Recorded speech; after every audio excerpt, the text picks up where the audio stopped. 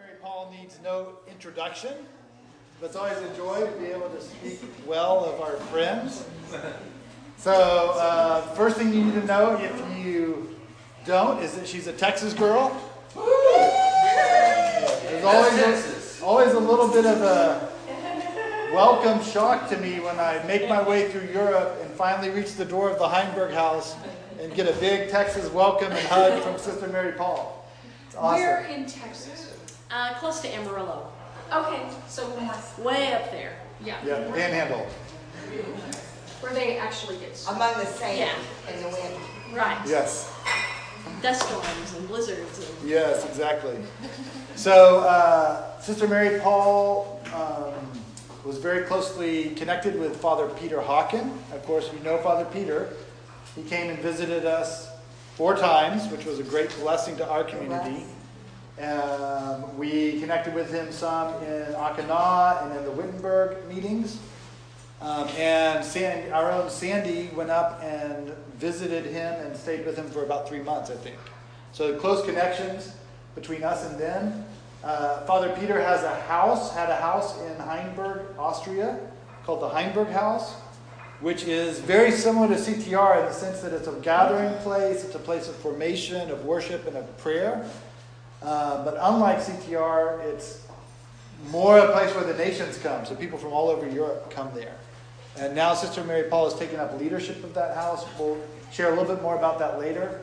But know that she comes from a very similar environment, and her heart is very much joined to ours. And so we just invite you to come and share what God has given you. And we welcome you this morning, Sister Mary Paul.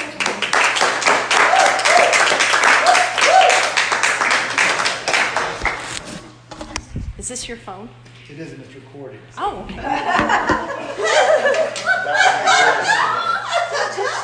It caught all that. It's like spies, you know, they just leave their phone there surreptitiously.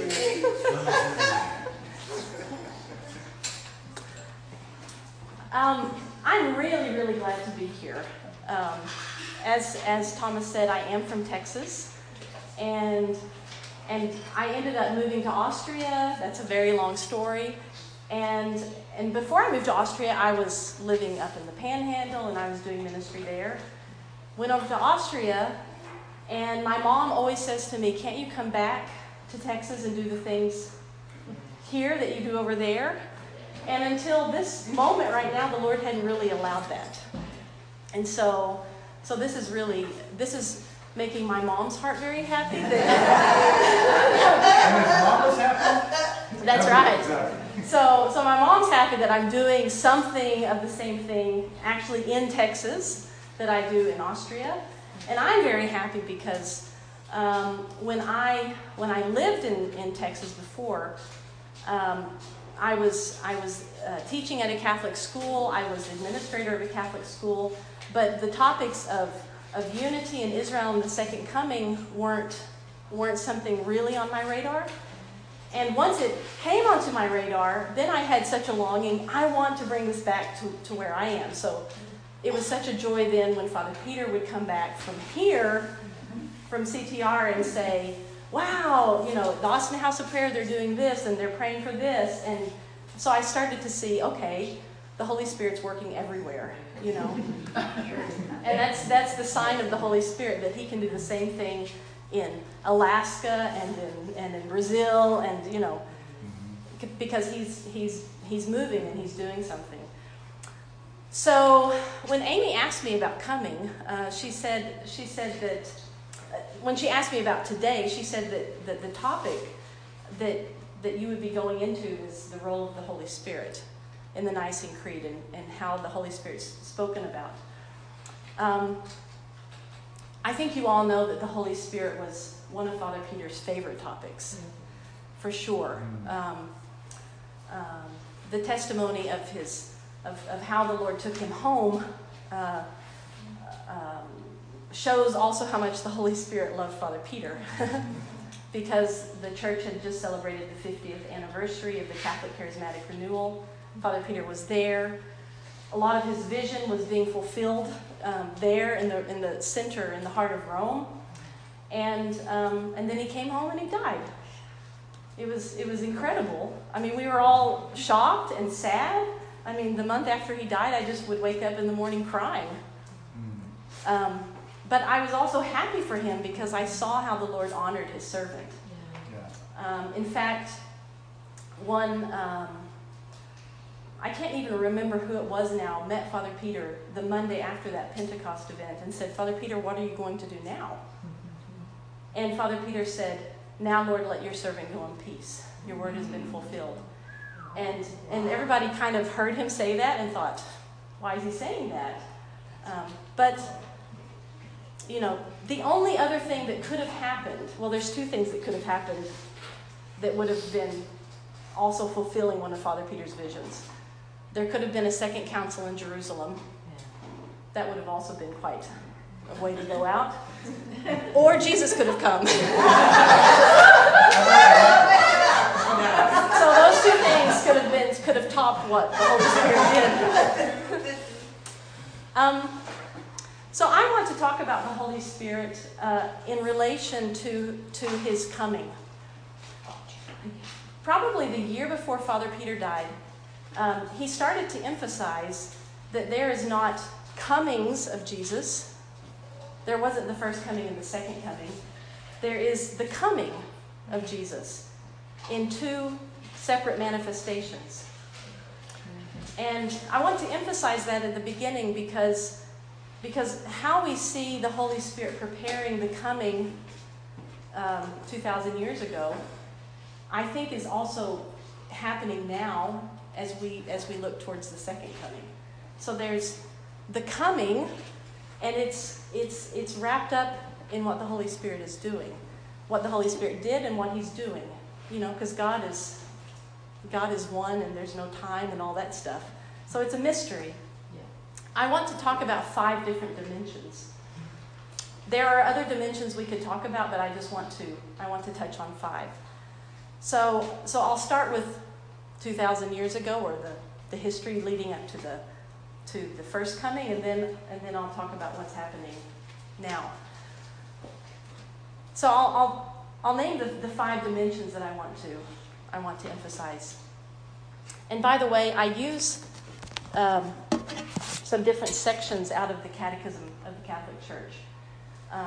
There's some really beautiful things in here about the coming and the Holy Spirit and how the Holy Spirit is working. So the first dimension, the first part, the first element of how the Holy Spirit has worked is what the Catechism calls a theophany. A theophany is a manifestation of God. And the Catechism says that the theophanies in the Old Testament were God's curriculum. It was his pedagogical method, how he slowly was revealing himself. So that's the first element. The second is the prophetic dimension. I don't have to explain that too much. The third is the Elijah dimension. The fourth is the Marian dimension. And the fifth is a marital dimension. So we go back to theophany. If I have a 1-year-old child in front of me who I want to learn, who I want to teach reading to, I don't hand them a college textbook. You know, God wanted to reveal himself to his people. And when I say in the very, very beginning, his people, I mean, it included all of mankind. After the fall, he wants to restore what was broken. And so he begins to reveal himself. But just as we would teach reading to a 1-year-old, you know, you actually put them in your lap and you read the book to them. So God slowly revealed himself in the world. And he was revealing himself from the moment of creation, the spoken word and the breath.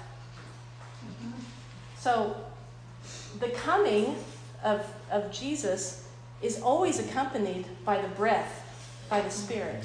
The word, I can't speak without breathing. The Father couldn't speak his word without breathing, and that breath was the Spirit. So he speaks the word creates, but it's with the breath that the word is spoken. So this theophany of creation, from the beginning, was already showing something of who God is. And in fact, I think in the very beginning, they knew a great deal about who God was.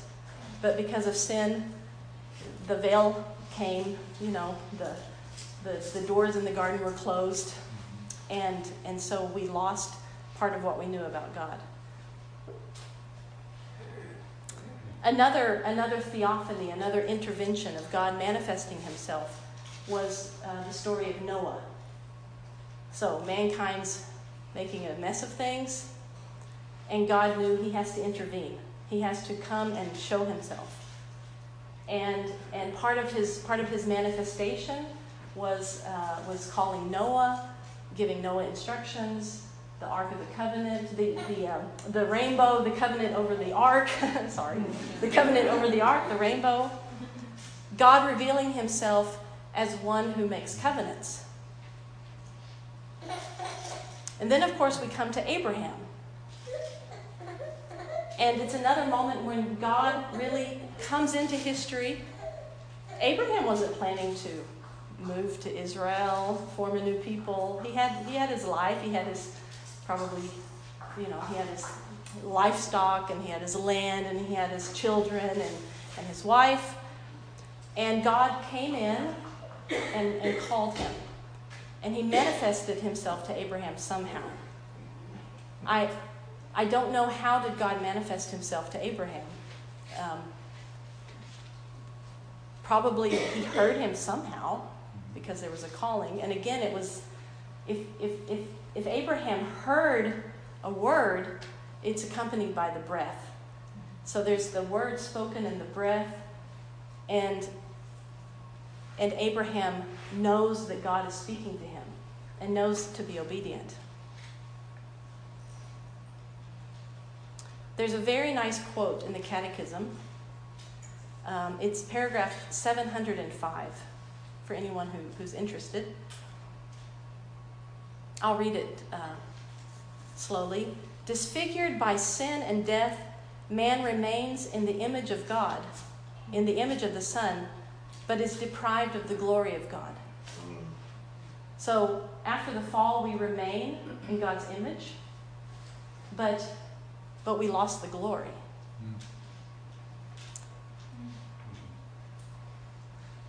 So I read this part of the sentence again. But is deprived of the glory of God, of his likeness. The promise made to Abraham inaugurates the economy of salvation, at the culmination of which the Son himself will assume that image and restore it to the Father's likeness, by giving it again its glory, the Spirit who is the giver of life. So the promise of Abraham is already showing us that the image and likeness of God is going to be restored, that we will have the image and the glory of God, who is the Spirit. Another theophany in the Old Testament is when God gives the law. And I've been learning a lot more about the meaning of the law as I've gotten to know more and more Jewish people, and gotten to understand more and more how Jewish people understand the law. Before I met all these Jewish people, when I would hear law, it had a negative connotation for me. We don't want the law, we want love, we want, we think, oh, Jesus came to get rid of that, I'll tell you a story to illustrate the Jewish reverence of law.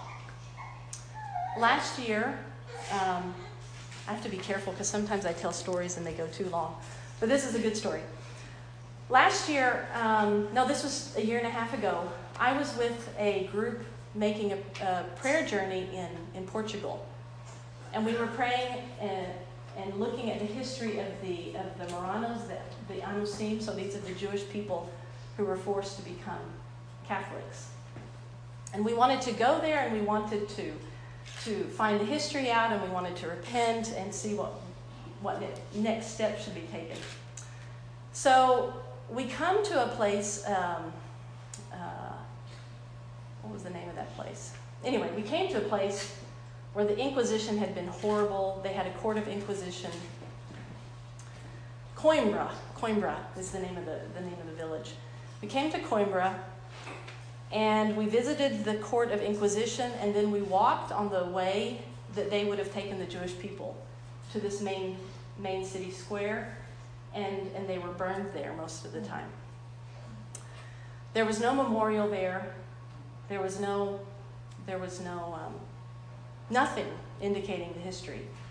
But there was a very, very, very old church from like the year 1100 that was still standing in that square. And as we're looking around and we searched for a memorial, we're looking around and there's nothing. There's no memorial. But then we realized the stones of this building witnessed everything. You know what I mean. In history, these stones witnessed everything. So we decided, let's go and pray at this place, and let's pray that this little church will somehow become a place of memory for what happened in that square. So we come to the church. The next part is not concerning the main point of the story, but it's funny. We looked at the church and we thought, it's closed, it's abandoned. No one's been in there. And our tour guide said, every time I've come here, it's never been opened. I think it's not being used anymore. And so we wanted to prophetically declare that this church would be a place of memory. And so a few we had a Messianic Jew and a Lutheran pastor. They went to the door and they screamed at the door, "Open!" And they started to worship, and we were all worshiping. And a guy comes by and he says, "What are you doing?" We said, "Well," and we explained. And he said, "Well, actually, there's a side door." And so we go around to the side of the building, and there was a door. It was open. And inside, people were having a Eucharistic adoration. Oh, wow. So you can imagine what those people must have been thinking. Open! So we went in very like sheepishly, and humbly, and we prayed. This church was stone. I mean, it was stone and no painting, no stained glass. It was very simple. In the front, there was an altar, there was a crucifix, and then there was a statue of Mary. And of course, the Catholics in the group were thinking, I know that this is an uncomfortable place for the Messianic Jews with us. The next day in the bus, we had a long discussion of how we experienced this embarrassing moment. And one of the Messianic Jewish women said, "My heart's desire is to see a Torah scroll in the place where the statue of Mary was. In fact, my heart's desire would be that the Torah scroll even would be in the place of where the Eucharist was." And of course, then this brings a little tension in the bus, because we're thinking, well, can we have both? And so we said, can you explain to us, why is the Torah scroll that significant to you? And she said, because as Messianic Jews, we believe that the Torah scroll contains the Word. And the Word is Yeshua. Yes, Yeshua.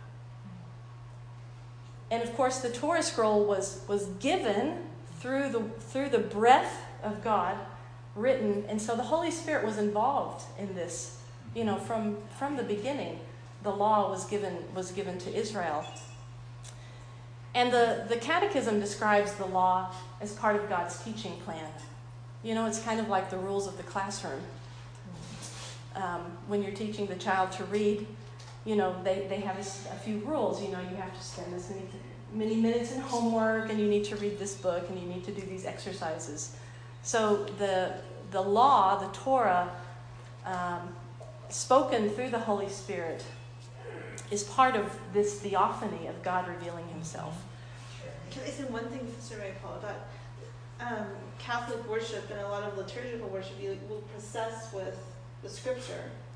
And that's taken from the Jewish practice of processing with the Torah. And there's lots and lots of rejoicing when the Torah comes. There will be dancing and attempts to touch it and stuff like that. So there is a connection that we have. For sure. Last year I was in Uganda at a big, huge charismatic conference. And during the Mass, they had 3 different processions. They had the entrance procession where all the priests and ministers and people come in. And this conference had 150,000 people, so the procession took a long time. Wow. And then they had the Word of God procession. And it took like 15 minutes because they walk from this main chapel all the way down to the stage. And everyone's singing and dancing and rejoicing because the Word of God is coming. And they then handed the Bible to the priest who was celebrating, and he went on stage and he held it up. And all 150,000 people just, and they were cheering and like, wow. I wish we could have such an experience in our American church. In the European church, it would also be very helpful. Just to mention, some of the theophanies of the Old Testament include the burning bush. Suddenly there's this strange thing happening, and it's God revealing himself. The 3 guests of Abraham, which is something special for CPR with your icon there. That God was revealing himself to Abraham, but very disguised. And he wanted fellowship with them. So God's revealing himself. Joshua chapter 5, when they come into the land, Joshua's met by this man, and Joshua says, "Are you for us or are you against us?" And he says, "No."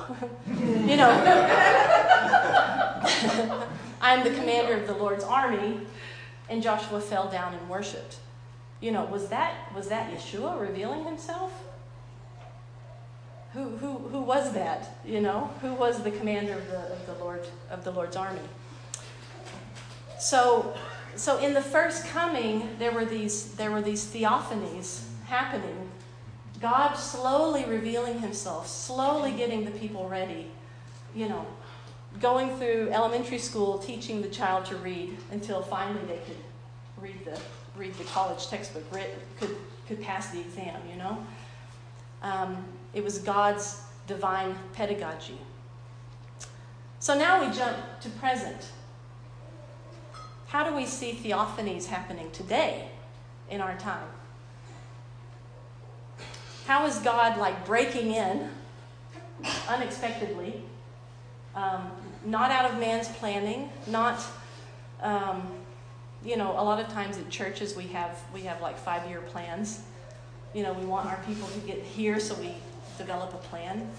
Theophanies have nothing to do with that. They're just God manifesting himself somehow. Before saying anything else, we have to remember what John says in the Gospel, John chapter 1. There will be no new revelation. Jesus has come. We don't get it all yet, but he's here. He has come. In the beginning was the Word, and the Word was God, and the Word was with God, and the Word was God. He was in the beginning with God. All things were made through him, and without him was not anything made that was made. In him was life, and the life was the light of men. The light shines in the darkness, and the darkness has not overcome it. And then I skip to verse 14. And the Word became flesh and dwelt among us, full of grace and truth. We have beheld his glory as of the only Son from the Father.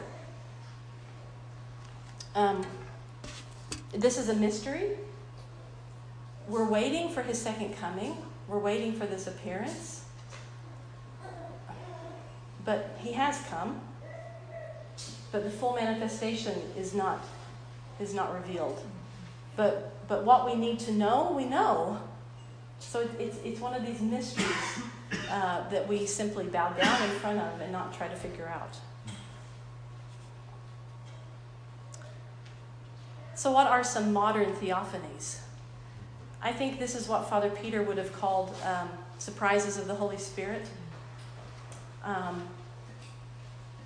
In the last 120 years, there's been some amazing surprises of the Holy Spirit. The Pentecostal charismatic renewal. Nobody expected that to happen. There wasn't a workup to it. It just, God intervened in history. God started to manifest himself. If you think back to a moment when God revealed himself to you, it was probably without your trying to do something. Maybe you asked him, but you can't like will it to happen, Like if I squeeze hard enough, Jesus is going to show up. When I was baptized in the Holy Spirit, I was 15. I was at a retreat. I did not want to be there. I thought it was all very strange. I wanted to go home. I was hiding in the back of the room, like for real, hiding in the back of the room. I was like under a table. Like hiding. Yeah, I was hiding. And it's silly because I was as tall then as I am now. And I was trying to hide, So, and the guy who was leading, he called me out, and I stood up because I didn't want to be embarrassed, to try to act normal like everybody else. So I'm standing there, and I'm like inwardly saying, no, no, no, and then suddenly I'm on the ground. Okay, what's happening? And even when I'm laying on the ground, I'm just fighting it. No, no, no. No, I think they must have put some potion in the air, We're all having hallucinations. This is a trick. And then I stood up, and all around me, I see the glory of God. Wow. So I didn't do anything to get that. I was fighting it, tooth and nail. And God knew, and he intervened, and it happened. And I think a lot of us have similar stories, just moments when God appears, and it's him, and that's a theophany. That's God's Spirit breaking into our lives. As we look towards the second coming, I think we can see that God is moving in individuals, but he's also moving in a huge way in big worldwide things. So the Pentecostal charismatic renewal, that has impacted billions of people. And it's all happened within 100 years. Only the Holy Spirit can do that. Only the Holy Spirit can do that. And he's manifesting the same thing here and here and here. That's the Holy Spirit. The second surprise of the Holy Spirit in the last 100 years is the ecumenical movement. That just, some people saw, gosh, we need to start getting along better. We need to stop arguing. But then the Spirit was poured out that people started to desire unity. And it started to spread, and it started to move. And of course, this is like closely intertwined with the charismatic renewal. Because in a lot of circles where there's people who have been involved in these things, they also want unity. So the Spirit moves in us to desire unity. Another modern theophany, another surprise of the Holy Spirit, is the Second Vatican Council. You've got this huge church that needed major reform, and we're not capable of doing that ourselves. At Wittenberg in Rome, at Trent, Father Peter repented that the Catholic Church had not been able to reform itself. The Catholic Church tried, but the Catholic Church wasn't able, and so God sent this guy Luther, to shake things up. So it's a work of the Spirit. The Second Vatican Council, this guy, Pope John the 23rd, shows up. He's a little bit out of the box. And then he calls a council. That's a huge, it's a huge undertaking for the church to have a council like that. It disrupts everything. It disrupts the diocese and the local churches because everyone has to be focused on what's happening in Rome. But out of this council, real reform could start happening in the Catholic Church. And finally, we see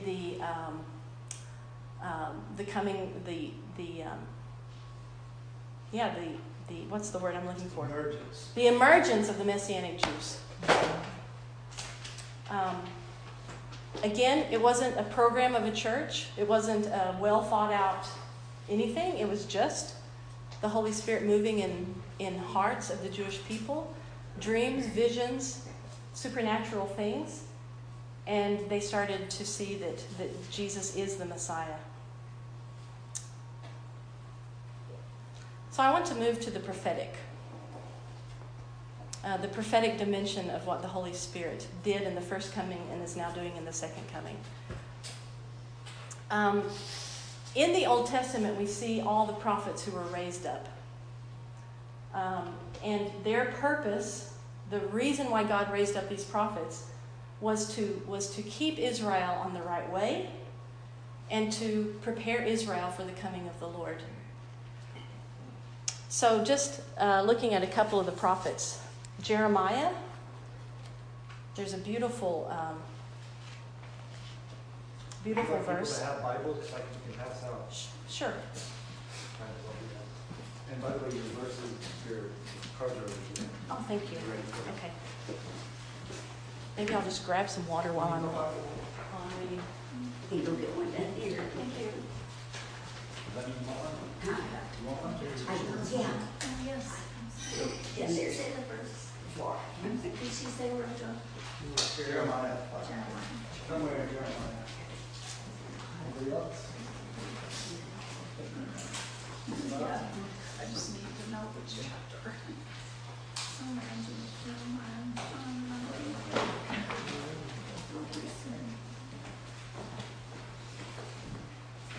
So this is Jeremiah chapter 1. I'm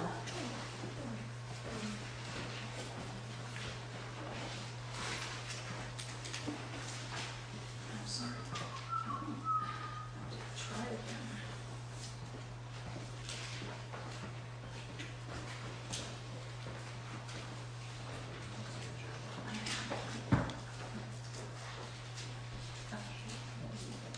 Jeremiah chapter 1, verses 4 to 9. This is the calling of Jeremiah. The word of the Lord came to me, saying, Before I formed you in the womb, I knew you. Before you were born, I consecrated you. I appointed you as a prophet to the nations. And then Jeremiah says, I don't know what to do. I'm just a young guy. And then skip to verse 9.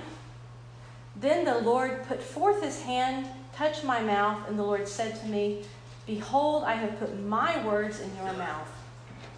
And I think this is the definition of a prophet. Having God's words in your mouth. And God's word can only come through the breath of God, because when he speaks, he needs to use the breath. And when we speak, we need the breath. I don't know if you've ever felt really like I've got to give a word. I've got to tell somebody something that I think God's given to me. But you don't. You hold it.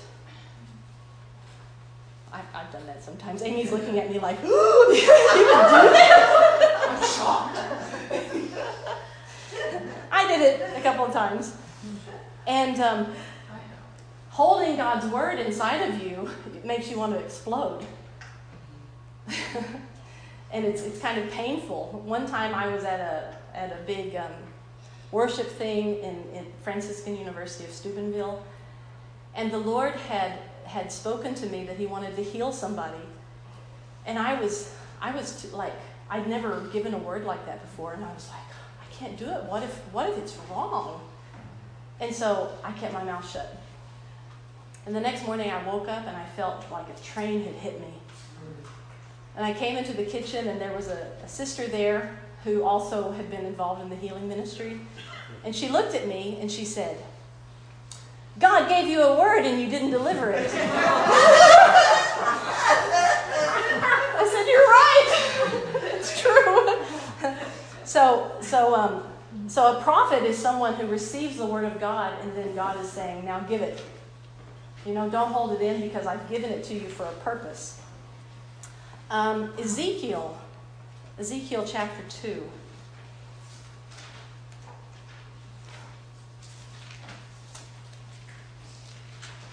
Again, this is the calling of Ezekiel. And their callings most of the time came with a theophany. God appearing to them, breaking in. So this is Ezekiel chapter 2, starting with verses 1 to 5. Ezekiel had just had an amazing vision, and he fell down before the Lord because of the vision. He knew it was God. And he said to me, so God spoke to him and said, Son of man, stand upon your feet, and I will speak with you. And when he spoke to me, the Spirit entered into me and set me upon my feet. And I heard him speaking to me. And he said to me, Son of man, I will send you to the people of Israel, to a nation of rebels who have rebelled against me. They and their fathers have transgressed against me to this very day. And then he says, I'm sending you to them. They're going to be stubborn. They're not going to listen. But I'm still placing my word in you, and I'm sending you to deliver it. So that's a hard job. And then skip down to chapter 3, verses 12 to 14.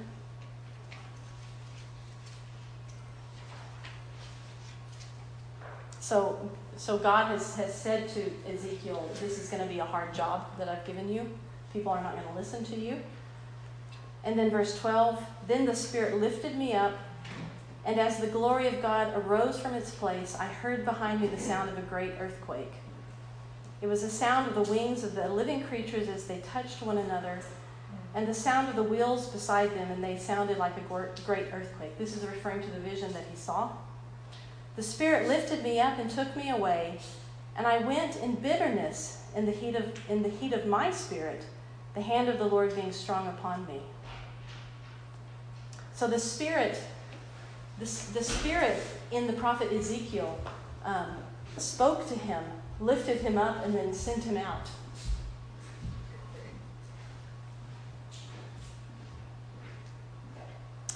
There's an interesting one small interesting line in verse 17, chapter 3, verse 17.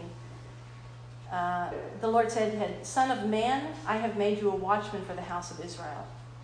So there's something about the calling of Ezekiel to be a watchman. And very often now we hear people saying, I want to be a watchman over Jerusalem. And they're referring to intercession. But when God asked Ezekiel to be a watchman, he was saying, I need you to make sure they're going on the right way. And it meant to actually tell them and to deliver strong and difficult words. So we see these prophets through the Old Testament being sent by the Lord, being raised up by the Lord, having God's word put in their mouth. A scroll was given to Ezekiel that he had to swallow. So receiving the word in order to give the word. And now, in our modern time, we have modern prophets. And the prophetic gifting, we use this kind of lingo now. The prophetic gifting often comes along with something that the Holy Spirit is doing. A few months ago, I was in Dallas, and I was with my brother. I went to the Messianic Jewish congregation, Baruch Hashem. That's where a lot of TJC2 people are, and I went to visit them. And after the service was over, I was walking out, and a woman walked up to me. I've never met her. She's never met me. And she turned to me, and she took my hands, and my brother was with me, by the way, who'd never seen anything like this. So this woman grabs my hands, and I look at her, and she started to prophesy. And she told me like about 10 things that I had been praying for. And I wasn't sure if the Lord was hearing me, you know, how we feel about sometimes. And she just started to speak specifically into certain things. And my brother was listening to this, and his mouth was just, you know, because there were a few things that I had shared with him. You know, I'm praying about this, and I'm praying about this. He's a brother who I can share with about these things. So he was stunned. And then in my heart, I said, Lord, can you give my brother a prophecy? I didn't say it out loud. I just, in my head, I said it. And this woman turns around, grabs my brother's hands, and started to prophesy over him. And she gave him exactly a word that he had received the year before from someone. That the Father was going to provide for him. Well, by this time, my brother's like, he's done, you know, he's crying. And this is a prophetic gift. That Lord put words in her mouth, probably pointed me out to her. And only the Holy Spirit can do that. There's nothing else that can do that. So the prophetic is being raised up in our day. And it's even something we can talk about just so freely, because it happens around us. Yes, there's a verse in Revelation chapter 2 that I want to look at.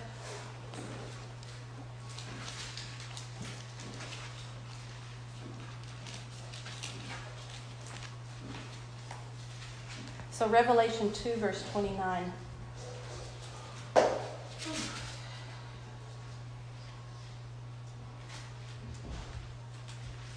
So you know the first part of Revelation, the Spirit is speaking to the churches,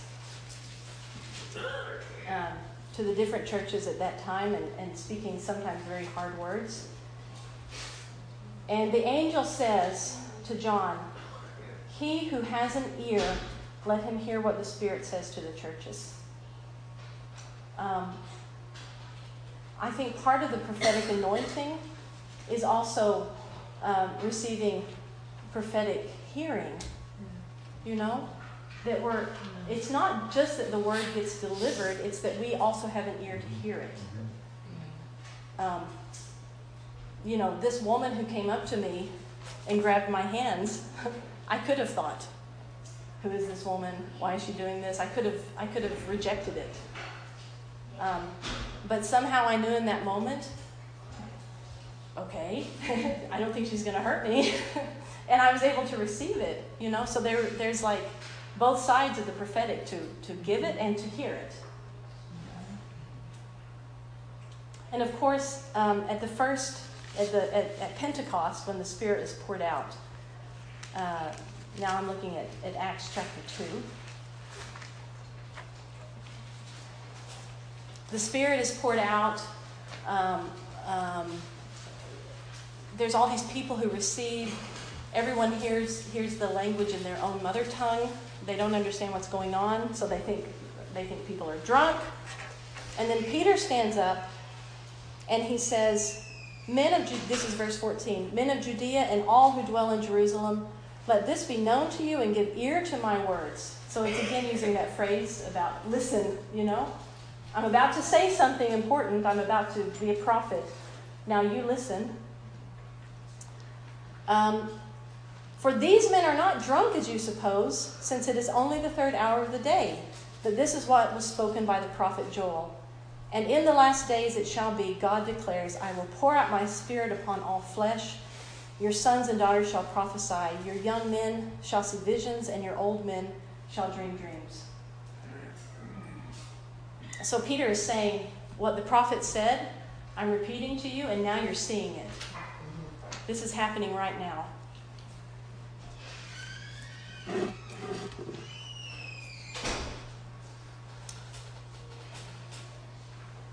So let's move to the third dimension, the Elijah dimension. Elijah was a prophet, but there was something special he carried that we hear a lot about today.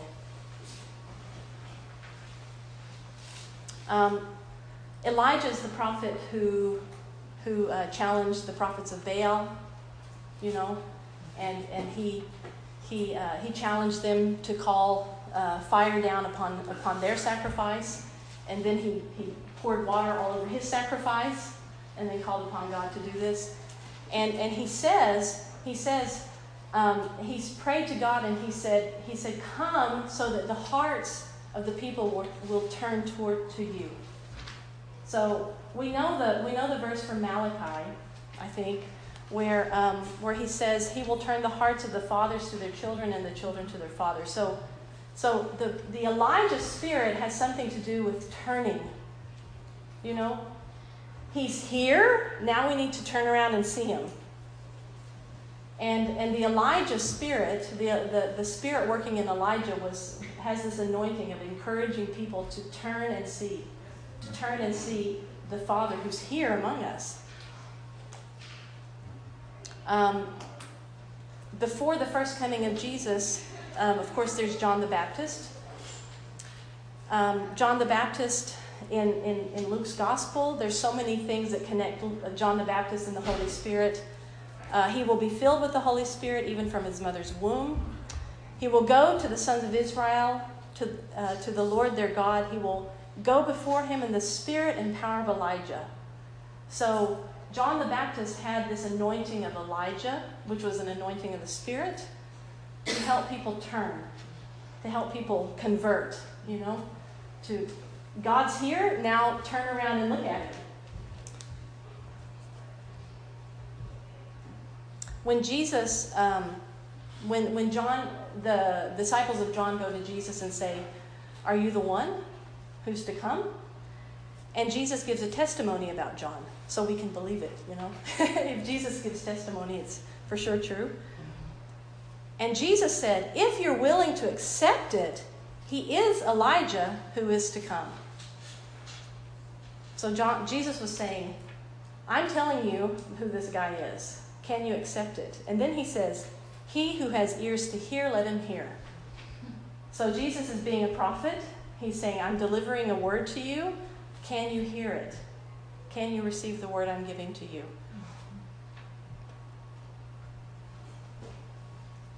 The modern Elijah. I don't know, have you heard people say, that guy has the Elijah spirit, or there's the Elijah anointing, or... and a lot of people use that phrase when they're describing someone who's preparing for the second coming of the Lord, just as John the Baptist prepared. I think it's very interesting as you look through the last 50 years. There's been a lot of things happening in the church that's emphasizing the Father. So the Toronto blessing has become known as the Father's blessing.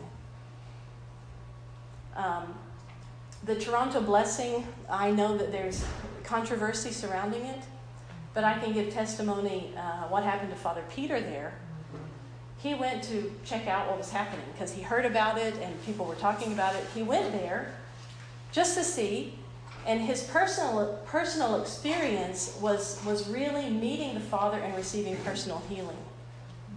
And then he went back a second time, and the second time he went, the Lord started to show him his call to prepare for the second coming.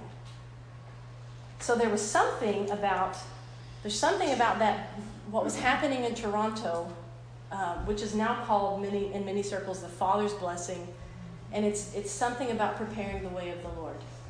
So really, I've always not had this fact right. This is very cool, but I've always thought that Toronto had something to do with the revelation of this call to prepare for the second coming to Father Peter. Mm-hmm. That's correct. That's correct. It happened there, or it was flesh. It started there. It started there. It started there. Yeah. That was like in 1994, I think. I think that's a very important point that you're making. Mm-hmm. Something about the Father and this call. I think it's a beautiful point. I think it's like the Father's heart Yeah. saying, "My Son's about to come, y'all." He's about to have a bride. Yeah. What's she gonna look like? And I need you to pay attention because my Son is coming and I want you to look at him. I need you to turn around and see him coming. Yeah. Amen. I tell you something that's happening in Slovakia. This is not well known, but for Slovakia, it's like an earthquake. There's something called the Father Heart Course that started in England, I think. And then from England, it moved to New Zealand, and it went to a couple of other English-speaking countries. But it's a very, very, very small ministry. It's just, yeah, I mean, as international ministries goes, it's bigger than Mysterium Christi, but it's a small thing. The couple who ran the course in England was invited to Slovakia. And they came there and they did the course. And the people there loved it so much that they invited them to come again. So they came again. And this Father Heart course, I did it last year because I heard all about it, so I thought I want to see what this is. And it's just about receiving the love of the Father. Simple as that. And of course they have a lot of things to prepare you for that, but so, you know, everybody's crying and, you know, they should get like payback from the tissue companies, you know, because I think they buy more Kleenex, you know, for that ministry than people buy just for normal things. So many people have been touched by the Father's heart and just receiving the Father's love and knowing their identity as the children of the Father. And now this couple is running 33 courses every year in Slovakia. Wow. And it's a week-long course just in Slovakia. How many people are in Slovakia? I don't know. They are taking this course. But a lot of people do it a second time because it's so beautiful. But it has reached a significant portion. Yes. And can you imagine? Transforming a nation. Yeah, it's transforming that nation. And now it's moving Yes. into Hungary, it's moving into Poland, it's moving into Austria. Eastern Europe. Yeah. Kind of So it's moving. the Father's heart getting revealed. Why is the Father doing that? Because he's saying, my Son's coming, get ready. There's in the Catholic Church there's something called Unbound. It's a way of deliverance prayer. You said unbound? Unbound, by Neil Lozano, and they also call this the Heart of the Father Ministries. And I listened to a lecture once by Neil Lozano, and it was also very strongly saying, what is deliverance ministry? It's only getting the children to come back to the Father, you know, to let go of the deception. So there's a lot of Father talk going on. And I want to mention Israel here. The Father, of course, wants Israel to see and wants Israel to hear. You know, the prophetic word that went out to Israel is still going out to Israel. The prophecies of Elijah are still for Israel. The prophecies of Isaiah and all of these are still for Israel. But many of them don't have eyes to see and ears to hear yet. And it seems like, from what Romans 11 says, that God has actually prevented them from seeing and from hearing.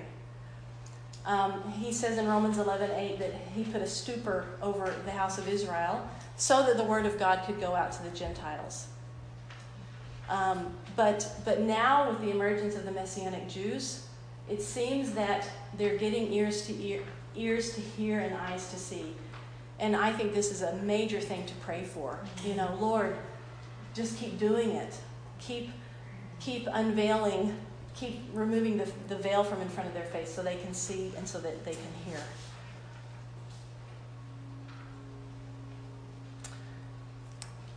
Am I okay on time? Ooh, getting close though. I just want to mention two other dimensions. The Marian dimension. The Holy Spirit, there was a major theophany with Mary. She's there in her house. The Holy Spirit shows up through Gabriel and says, "You're going to be the mother of the Son of God," and then she's pregnant. I mean, talk about theophany. In the flesh, theophany. She became mother through the Holy Spirit. There's so much mystery that surrounds Mary. She became mother.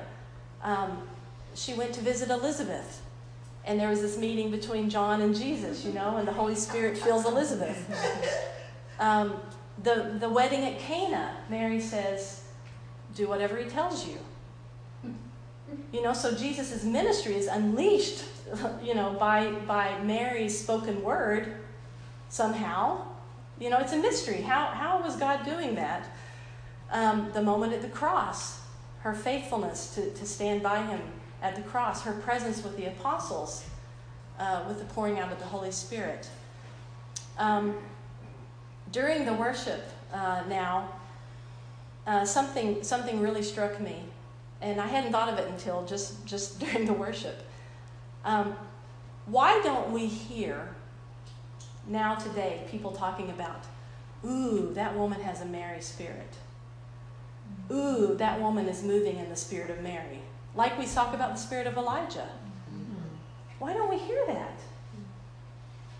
I think it's because we have so much destroyed the image of who Mary is. I would be afraid as a Catholic to say that because I don't want to offend anybody. Yeah. But we don't have a problem saying this person moves in the spirit of Elijah. But it's because we haven't destroyed Elijah as Catholics. But as Catholics, we have really distorted her image. But what is the spirit of Mary? I think it is her obedience. Why was the Spirit able to do so much in Mary? Because she kept saying yes. She just kept saying yes over and over and over again, no matter what. She just kept saying yes.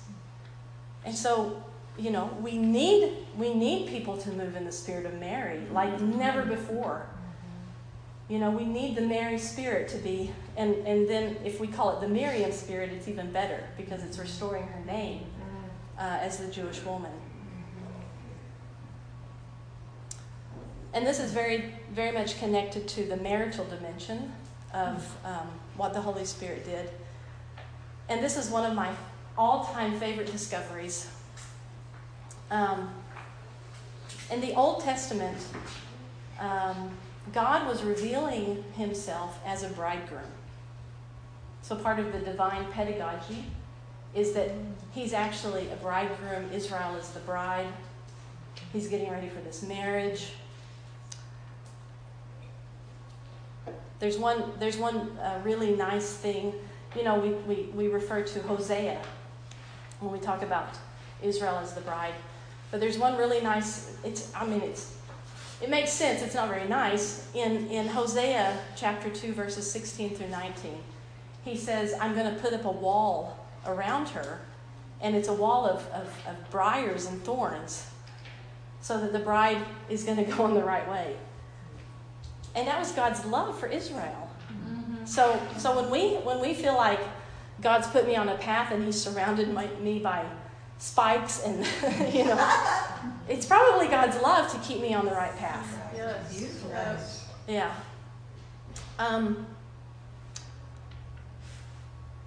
Right before the birth of Jesus, we read the Gospel of Matthew. This is how the birth of Jesus came to be. We know this gospel. Mary was with child, And then Joseph decided to divorce her because he didn't want to put her to shame. And then the angel Gabriel appeared to Joseph in a dream and said, "Don't be afraid to take Mary as your wife." This year, right before Christmas, I was already home with my family, and I'm sitting in my church. It was Sunday, and this gospel was read. And for the first time, I heard something. The Spirit of God was protecting the marriage of Joseph and Mary. Mary could have had Jesus without Joseph. You know, God would have done it. He would have protected her. He would have provided for her. Of course he would have. But there's something very significant about the holiness and the sanctity of marriage. Because God is going to come and marry us. You know, so marriage is something so beautiful, and it's something so prophetic. And it's something that's pointing us to the marriage feast of the Lamb. And so even before the first coming, God made sure that it was happening in a good marriage. And so he had to intervene. He had to give Joseph a theophany and say, "Don't be afraid. This child's from the Holy Spirit. Please take Mary as your wife." And Joseph was obedient, and he did it.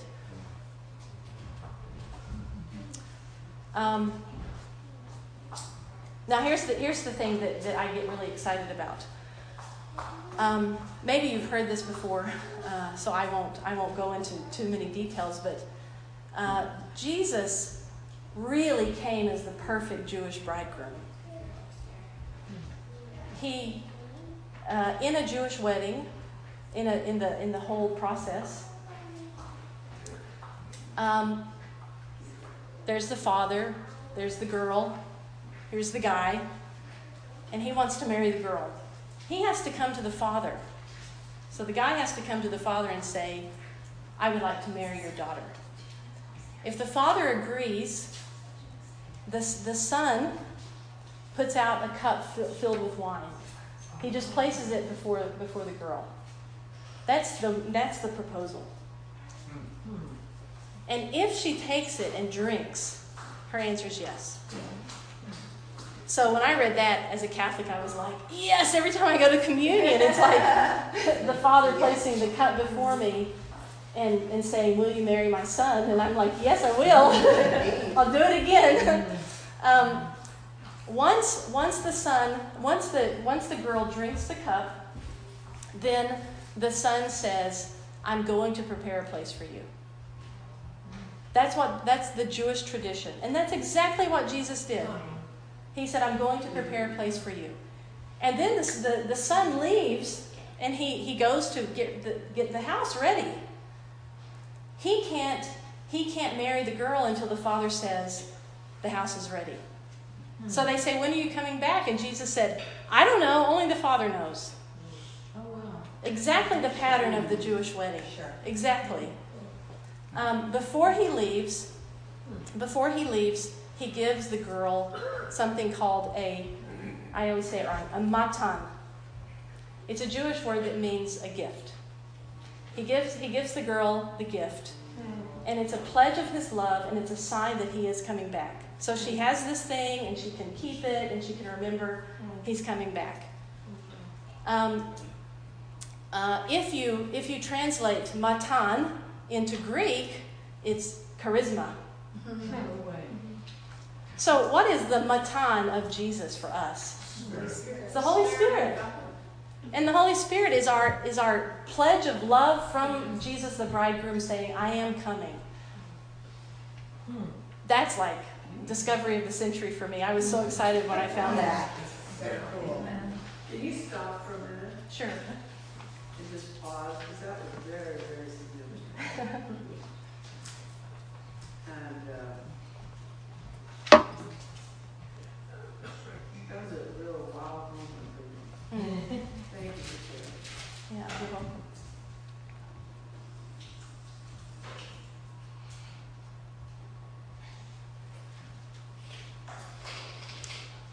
And so now we're living in this time. We have the Holy Spirit. We have the bridal gift with us. And the Holy Spirit is preparing the way for the coming of the Lord. That's like his job, now, is to prepare the way. So I want to close with just two different thoughts. One thing is, thank you. One thing is for us to remember about having ears to hear and eyes to see. Only the Lord can open us to have ears to hear and eyes to see. It's not really something I can force myself to do. He does it. So it's something to pray for, that we always will have ears to hear and eyes to see, and to pray for the people of Israel that they will all have ears to hear and eyes to see.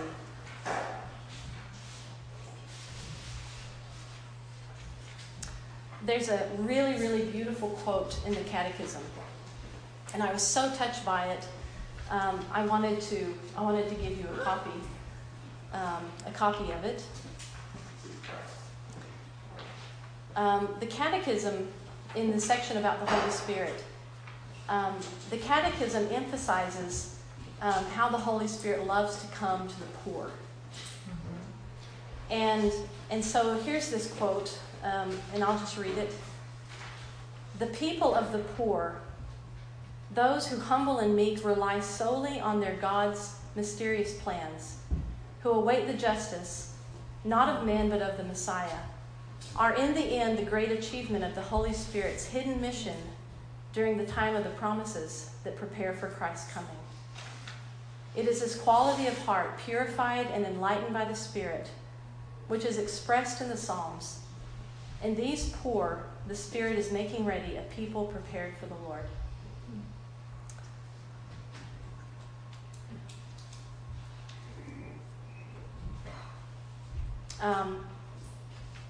In the Maranatha vision, this is like the big overall vision that Father Peter had and the teachings that he gave.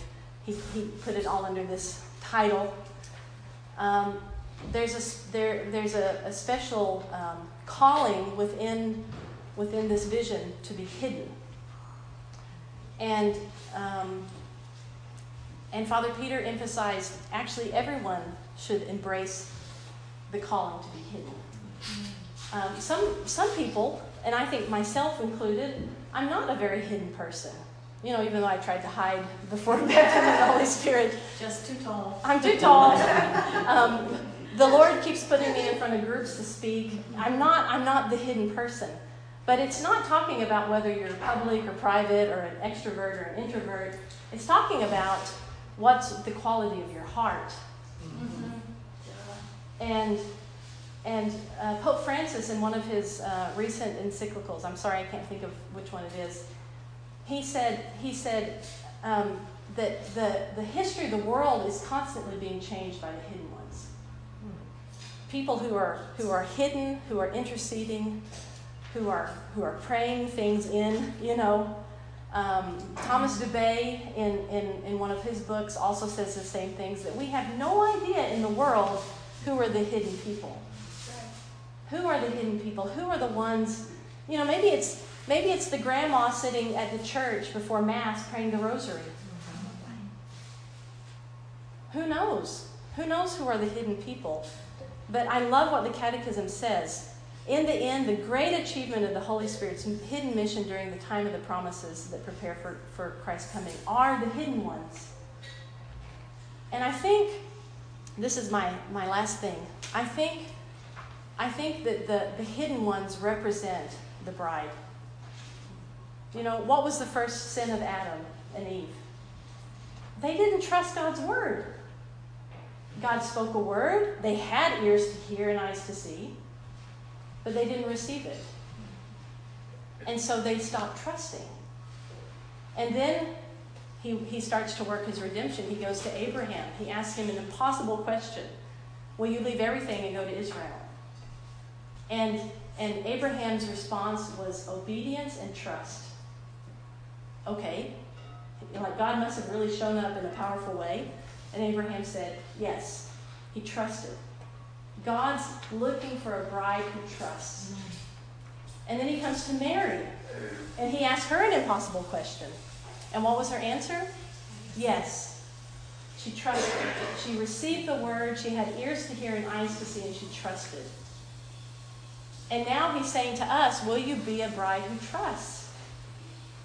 And very often the bride who trusts is very hidden, sometimes very alone, maybe has never been heard, but the Lord, she knows the Lord hears, or he knows the Lord hears.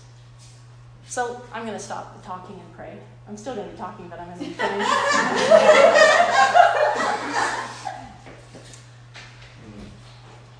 Father, we bow down before your majesty. We bow down before the mighty works that we see your Spirit doing. We bow down before the mystery. Lord, there's so much that we don't understand. There's so much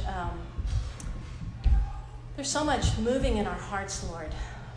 But Lord, we just submit to you, God of Abraham, Isaac, and Jacob. Lord, have your way in our lives. Lord, I pray for all of us to have ears to hear and eyes to see. I pray, Lord, that you open our mouths to receive your word, that we can be your modern prophets. I pray, Lord, that we would be open to the theophanies that you do probably every day in our lives. Lord, that we can see you breaking in, that we can see signs of your presence. Yes, Jesus. Lord, I pray that you would raise up among us those with the Ezekiel spirit, who will be the watchmen over Israel. I pray that you raise up among us the Elijah spirit, those who will turn the hearts of the fathers to the children and the children to the fathers. And Lord, I pray that you raise us up among us the Mary spirit, that we will be obedient. Lord, I pray even now for theophany, to show up and break in, Lord. Yes, Jesus. We are ready for you, Lord. And if we're not ready, Lord, that's when we need you the most. Just come and have your way, Lord. Come and have your way, Lord. We want to be the bride. We want to be the bride who's prepared. We want to be the bride who's made herself ready. We want to be the bride who trusts in you, Lord. We want to be the bride who trusts you so much that we don't care for hidden, unheard.